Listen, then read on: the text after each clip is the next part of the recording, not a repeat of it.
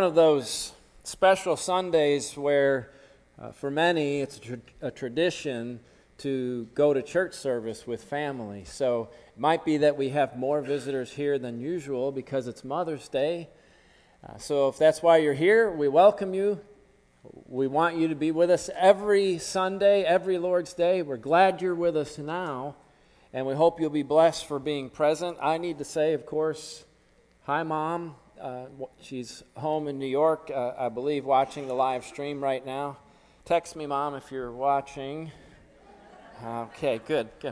I don't text while I'm preaching, as far as you know. But hi to our moms. Do want to acknowledge our mothers and say that we are blessed in the church here with so many good and godly mothers who've been serving the Lord for many years, or maybe some who are newer in Christ, and we appreciate you so much. We try to be sensitive to the fact that it's also for many the first Mother's Day without Mom after the passing of your mom, and so we certainly desire for the Lord's comfort to be upon you, for His grace and peace to be upon those of you for whom it's a difficult day, a day of longing and time when we miss our moms. Now, if you're blessed with a godly mom, praise the Lord for that. What a tremendous blessing that is. And so many of you here have had that. And so we appreciate our godly mothers, and we appreciate those who are raising up godly mothers who, Lord willing, will raise up godly mothers after them in the generation to come. But what a joy it is, what a blessing it is to have women in the Lord's church who love the Lord, who have set a great example in the kinds of mothers that they are. And so it's a good day, it's a good tradition in our nation to have this day, and it's good for us to acknowledge it, I think, in the church. Now, one other thing before I get into the lesson. It was a privilege to baptize Patty into Christ a few weeks ago, and many of you already were aware that she is our new sister in Christ, but we officially announced it this morning, and so once more on behalf of the congregation, and I try to do this whenever someone is added to the body of Christ here. If I've overlooked anyone, please forgive me. But on behalf of the church, Patty, in the name of the Lord, I'd like to encourage you, to charge you to love the Lord your God with all of your heart and all of your soul and all of your might, to serve Him in truth all the days of your life. Our prayer for you is that you'd be filled with the knowledge of His will and all spiritual wisdom and understanding, to walk worthy of the Lord, unto all pleasing, bearing fruit in every good work. Those are the words of Paul from Colossians 1. That was his prayer for the church, and that's our prayer for you. That's our prayer for each other. And we pray that God will glorify His name in a great way in your life. And it's a joy to be able to serve God together here. We want you to help us to serve the Lord. We want to help you to serve the Lord.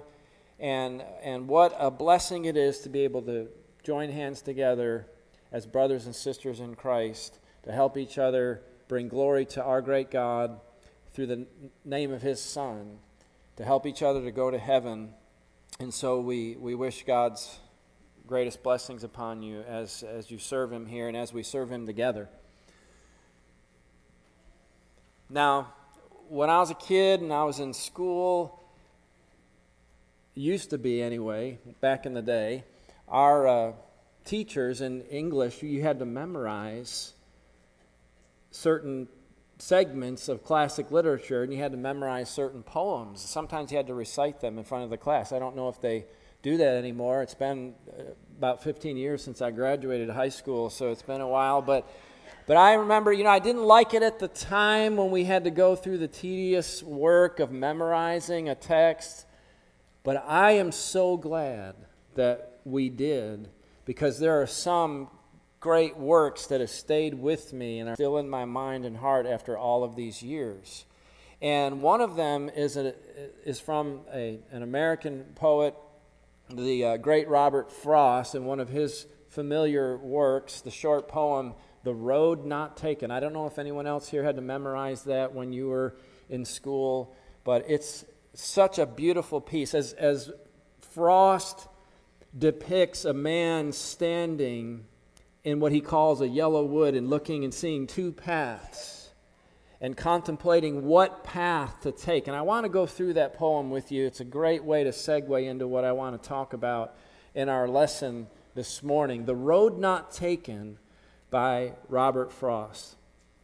And it goes like this. Two roads diverged in a yellow wood, and sorry I could not travel both. And be one traveler long I stood, and looked down one as far as I could to where it bent in the undergrowth. Then took the other as just as fair, and having perhaps the better claim, because it was grassy and wanted wear, though as for that the passing there had warned them really about the same. And both that morning equally lay in leaves no step had trodden black. Oh, I kept the first for another day, yet knowing how way leads on to way, I doubted if I would ever come back. And I shall be telling this with a sigh. Somewhere ages and ages hence, two roads diverged in a wood, and now you know the conclusion likely, I took the one less traveled by, and that has made all the difference. What a poignant and powerful piece of poetry that is. And I love that ending here as he thought about the fact that he took that road, the lesser traveled road, and it ended up making all the difference in his life. Well, we can think of our lives as really the sum of the choices that we make. And really we can think of our lives, our whole time here on this earth, the whole reason we're here in this world is to make a choice, to choose between two paths that are presented to us. God has created us. God has given us free will. He has redeemed us, has made it possible for us to be saved by the blood of Christ, and He sets before us His way, the way of salvation, but He allows us to reject Him. He allows us that choice. And so we can think of all of life, the whole purpose of life here is to give us this opportunity to make this choice, to choose the way of God, to choose the way that leads to life, abundant life now, eternal life in the world to come, or the way that ultimately leads to eternal separation from God, the way that leads to death. Now, this is stated in a number of texts in grand ways in Scripture, in dramatic fashion in several texts, and I think none more so than in Moses' words to Israel in Deuteronomy. I want to go to that text here, where he sets before the people of Israel this ultimatum. He sets before them these options, and he speaks of them in terms of the blessing. They can choose God's way, which would be the way in which they would be blessed, or they can refuse God's way, and that would be the curse. And so what we find at the end of Moses' life, in the book of Deuteronomy, we have this series of speeches, Moses' farewell addresses to the people of Israel. And God has redeemed Israel out of bondage in Egypt. He's brought them out with a mighty hand. He's led them through the wilderness. Through Moses, He's given them their law. And now that next generation, after the one that came out of Egypt, is poised to go into the promised land, to take possession of what God promised their fathers He would give them. And so Moses gives them this final exhortation. He sets the law before them. And then, having put God's word before them, He says, now you have the choice. You see, in Deuteronomy 28, He sets before them all the blessings they would have if they followed God's way, and He invites them to follow that. He says in Deuteronomy 28, it shall come to pass, if you diligently obey the voice of the Lord your God, to observe carefully all His commandments, which I command you today. And then He talks about all the blessings that would come upon you. The Lord your God will set you high above all the nations of the earth. All these blessings shall come upon you and overtake you. I love the language there. Because you obey the voice of the Lord your God. But then on the other hand, he warned them, in fact, at much greater length than the blessings. He warned them about the curses. He warned them about the suffering. He warned them about all that the evil that would come upon them if they refused to walk in God's way, if they spurned God's way. And so when you get down to verse 15, he says, in contrast now, "But it shall come to pass, if you do not obey the voice of the Lord your God to observe carefully all his commandments, that all these curses will come upon you and overtake you." And so then he begins to talk about how they would be tossed to and fro among the nations and all the hardships that they would endure. And then, having done that, he sort of brings things to a summary, and he sets before them what their choice would be. And so in Deuteronomy 30 and verse 15, here's the language of the text. He says, "I have set before you today life and good, death and evil." That's essentially what God has done in creating us, in giving us free will, and placing us in this world, and has said, all right, I'll bless you, and this is how I will bless you if you will turn to me through my Son and all that you will have. And then, but on the other hand, if you do not, you see, and he warns us of the frightful consequences of refusing to submit to him. But he sets before us, he gives us that choice. And this is what Moses then goes on to exhort them. In verse 19, he says, "Choose life. Choose life that you may live." Well, I want to take the title for the lesson from that. Just those two words. Choose life. Write that down. If you're taking notes, maybe you can draw the little sign like that too. And just put those two words there on that road sign where you see the choices, the two roads, the two paths. Choose life.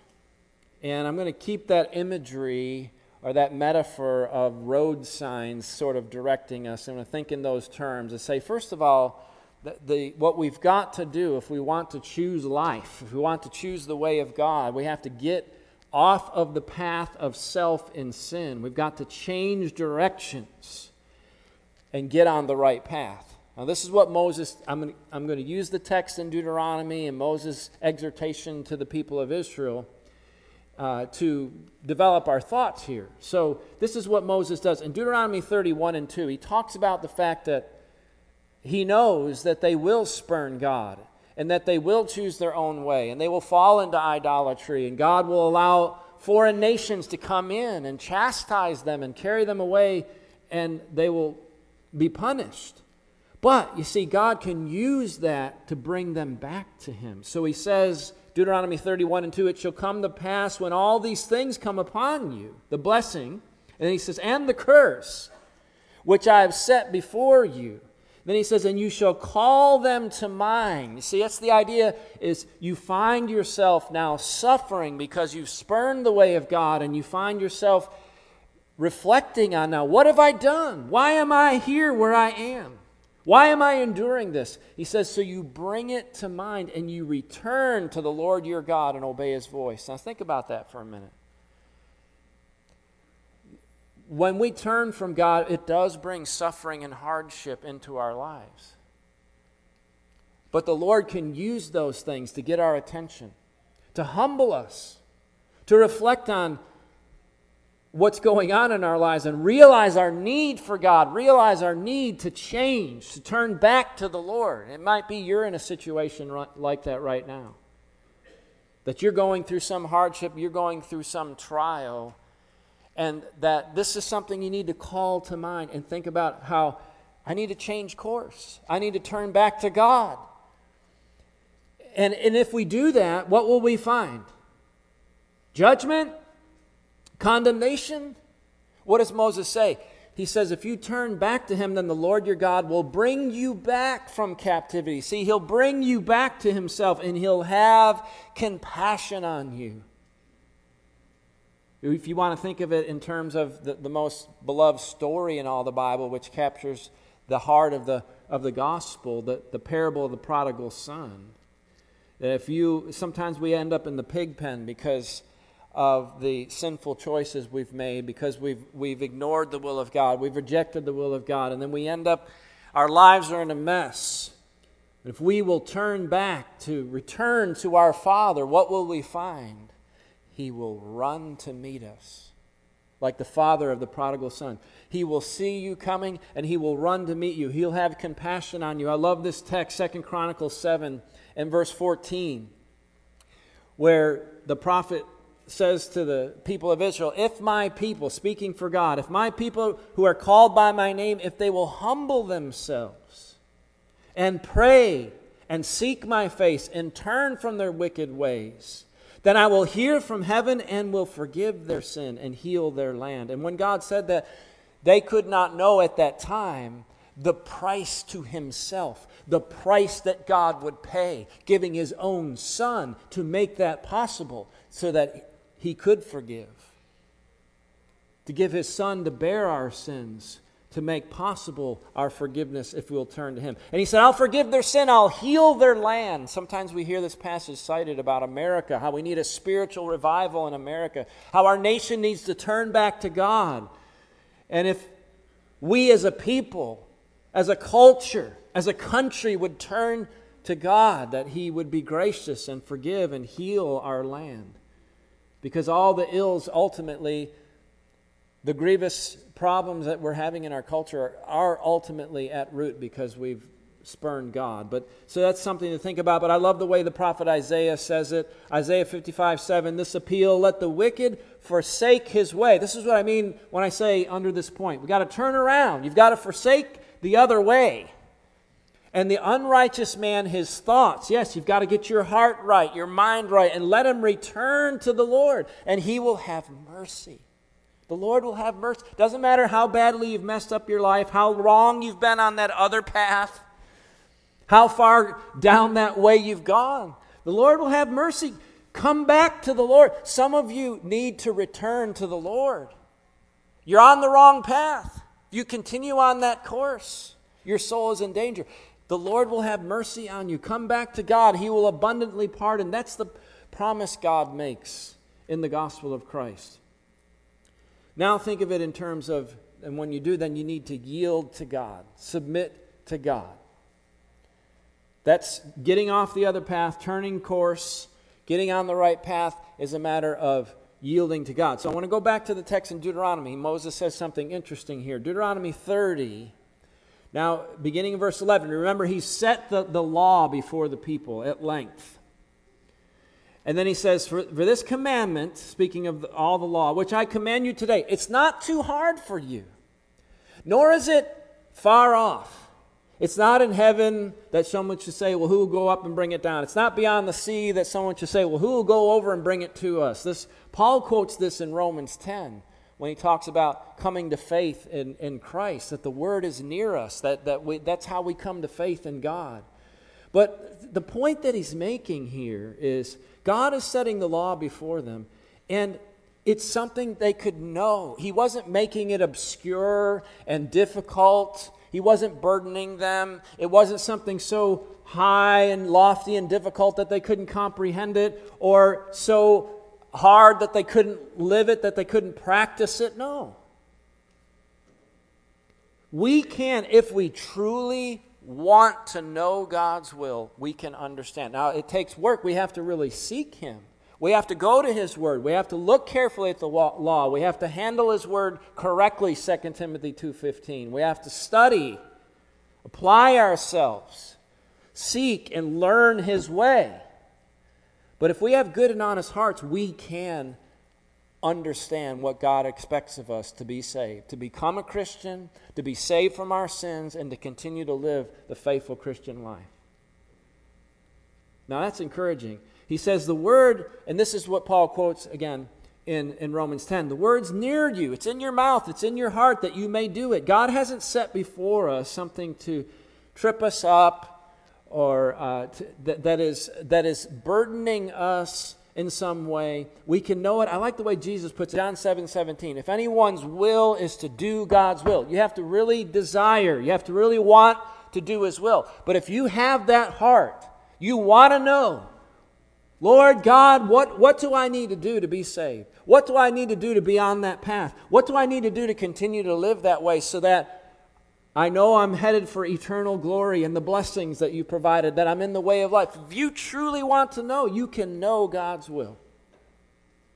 He will know, Jesus said, whether the teaching is from God or whether I'm speaking on my own authority. If we're honest with the evidence, we can know that God has spoken, and we can know what the truth is about what we need to do to become saved and remain saved. And when you think of this, when he says it's not too hard for you, Moses says to them. Many times people think that, the Christian life, the commandments of God, it's an interference with your personal liberty. What I want to be a Christian. You Christians believe it's wrong to do this and it's wrong to do that, and you can't go out and just party and live any way you want. And so they think of God's commandments as an imposition, but the reality is God's commandments are not a burden, they're a blessing. 1 John 5:3, his commandments are not burdensome. They're a blessing. They're designed to protect us. Deuteronomy 6:24. Deuteronomy 10:12 and 13. Moses said, I'm giving you all these commandments this day for your good. God's way keeps us out of the snares and the stumbling blocks and the pitfalls and all the destructive things on the course that leads to death.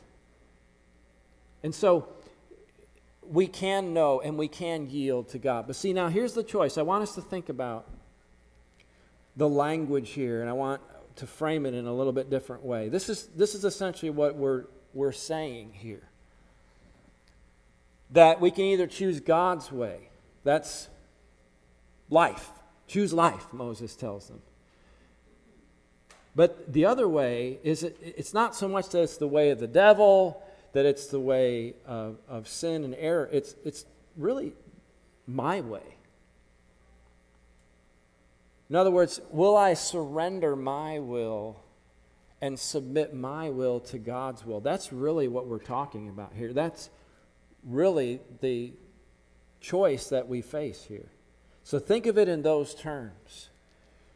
And what Jesus tells us in John 12:25 and Matthew 16:24 and other passages is if we will surrender self, rather than living selfishly in our own way, by our own wisdom, according to our own will, if we'll surrender to be on God's way, we'll find our true selves. So that's a beautiful irony there. So he gives the exhortation to choose life. He doesn't just set the ways before us. He pleads with us to make the right choice. He calls us to choose. He calls us unto himself. He doesn't want us to continue down that path. God sent the prophets to Israel to plead with them again and again when they were on the wrong course to come back to him. Cast away, Ezekiel 18:31 and 32. Cast away from you all your transgressions. Why should you die? Why stay on that course? Why continue to spurn God, dear soul?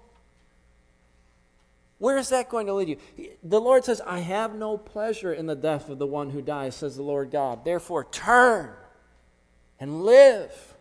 The way that's said in the New Testament, essentially, 2 Peter 3:9, Peter tells us the Lord, he's not slack concerning his promise, as some would count slackness. He's not willing that any should perish. This is why God is being long-suffering, Peter says.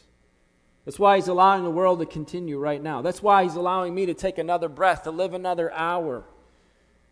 If I do live another hour, it's because he doesn't want us to perish. Not willing that any should perish, but that all should come to repentance. That's that turning around. Getting off the path of self, getting on the path of God, the way of God. Now, going back to our text in Deuteronomy, again, it may be the case, you see, when we think, why would we continue on this course of sin and destruction? Why would you continue on that course when you could take the way of life? Well, it may be, a lot of people think they can follow that way, and in the end, they'll still be in heaven. So Moses, in case some had this false sense of security to think that somehow they could spurn the will of God and in the end it would still be okay with them. He says, Deuteronomy 29, going back to that same context, when he hears the words of this curse, the one who hears the reading of the law, and that he blesses himself in his heart, saying, well, I shall have peace even though I walk in the stubbornness of my heart. See, I can still follow my own way, but somehow I'll end up in the end with all the saved in heaven. He said, no, the Lord will not be willing to forgive him, but rather the anger of the Lord and his jealousy will smoke against that man, and the curses written in this book will settle upon him, and the Lord will blot out his name from under heaven. So in other words, don't think, Tyler, that you can follow this course, your own will and your own way, and that somehow in the end it's going to turn out. This is the way Paul said it in Galatians 6, 7, and 8. If I think I can follow my own way and still end up saved in the end, that would be deceiving myself and making a mockery of God. So Paul says, don't be deceived. God is not mocked. For whatever one sows, that will he also reap. He who sows to the flesh will of the flesh reap destruction. He who sows to the Spirit will of the Spirit reap eternal life. In other words, we will determine our fate. And what we choose will be.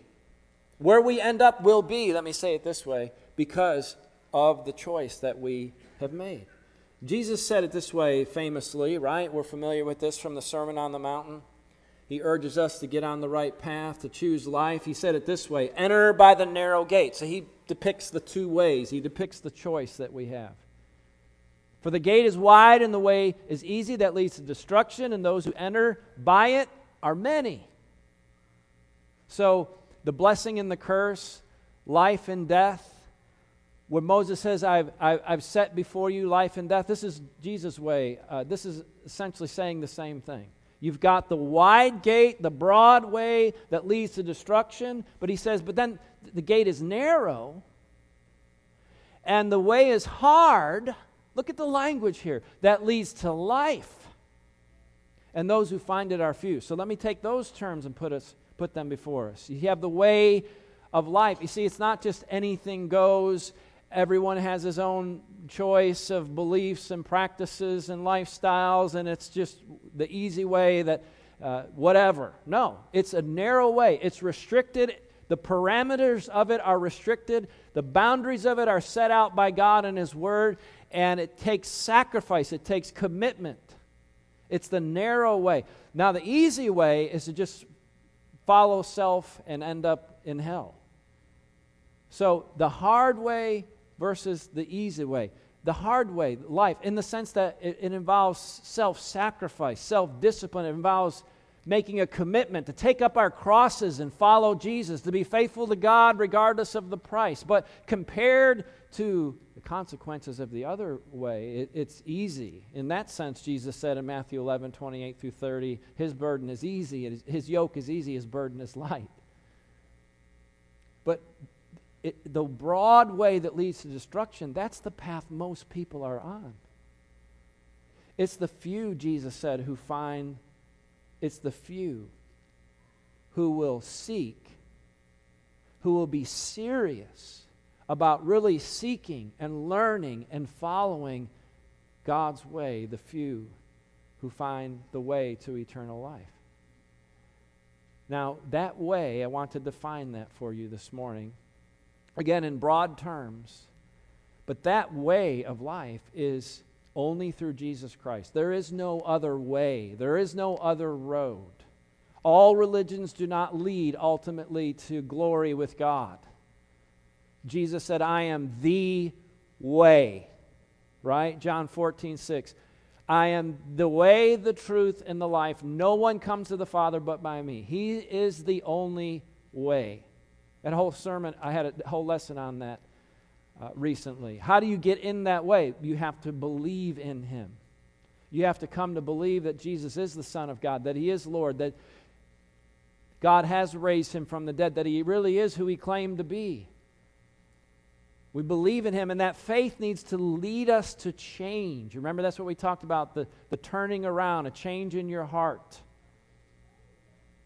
that leads to a change in life, a change in course, getting off of our path, getting off of the path of sin and turning to walk in the way of God. That's repentance, right?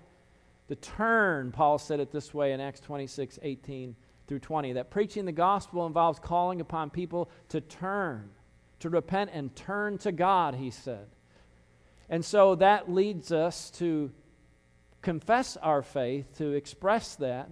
Romans 10:9 and 10. With the mouth we confess that Jesus is Lord, and then we submit to baptism. We're immersed in water in the name of Jesus Christ for the remission of our sins. And according to Romans 6:3 through 6 and Galatians 3:26 and 27, that's when we enter into Christ, the way. That's when we're baptized into Christ, who is the way. That's how you enter into the way. But then we can wander off of that way, right? We saw that from what Moses said to the people of Israel, warning them and the prophets pleading with them to come back. We have to continue to walk in the light, 1 John 1:7. And that's faithfulness to the Lord.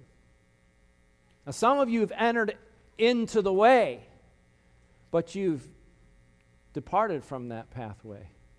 Somewhere along the line, you've stopped and turned aside.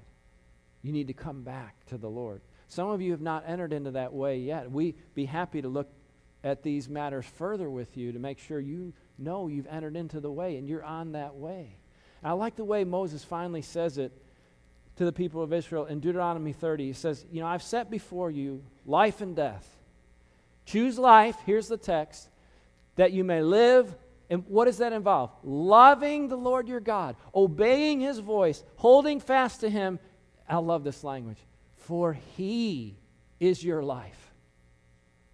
It's not just His way. It's not just His commandments. It's not just some abstract laws and I do these things and if I do them then I'm justified in the sight of God because of my obedience. No. Because of our sin, we need Christ. We need to be covered by the blood of Christ. It's about relationship with God. It's about those commandments are the context in which we are living out a life with God. He is our life. He's not just a part of your life. He's not even supposed to be the biggest part of your life. He is your life, Moses said. The way Paul says this in the New Testament is he speaks of Jesus, the Son of God, as our life. When Christ, who is your life, He's our source of life, our means of life, the way of life, our lives. Jesus Christ. How beautiful the imagery. So as we close, I want to give this exhortation once more. I got the text, Mom is watching, just wanted you to know. Okay. Look, we have to choose. We can't choose both ways, and we can't choose neither. In fact, to fail to choose God's way is to choose the way of death. So we can't be neutral. We are, everyone here, and everyone watching, everyone listening, we're all on one of these paths right now. We see, thankfully, by the mercy and the grace of God, we have an opportunity to choose the right way. Choose the Lord's way. Choose God. Choose Christ. Choose life. If we can help you to do that, let us know.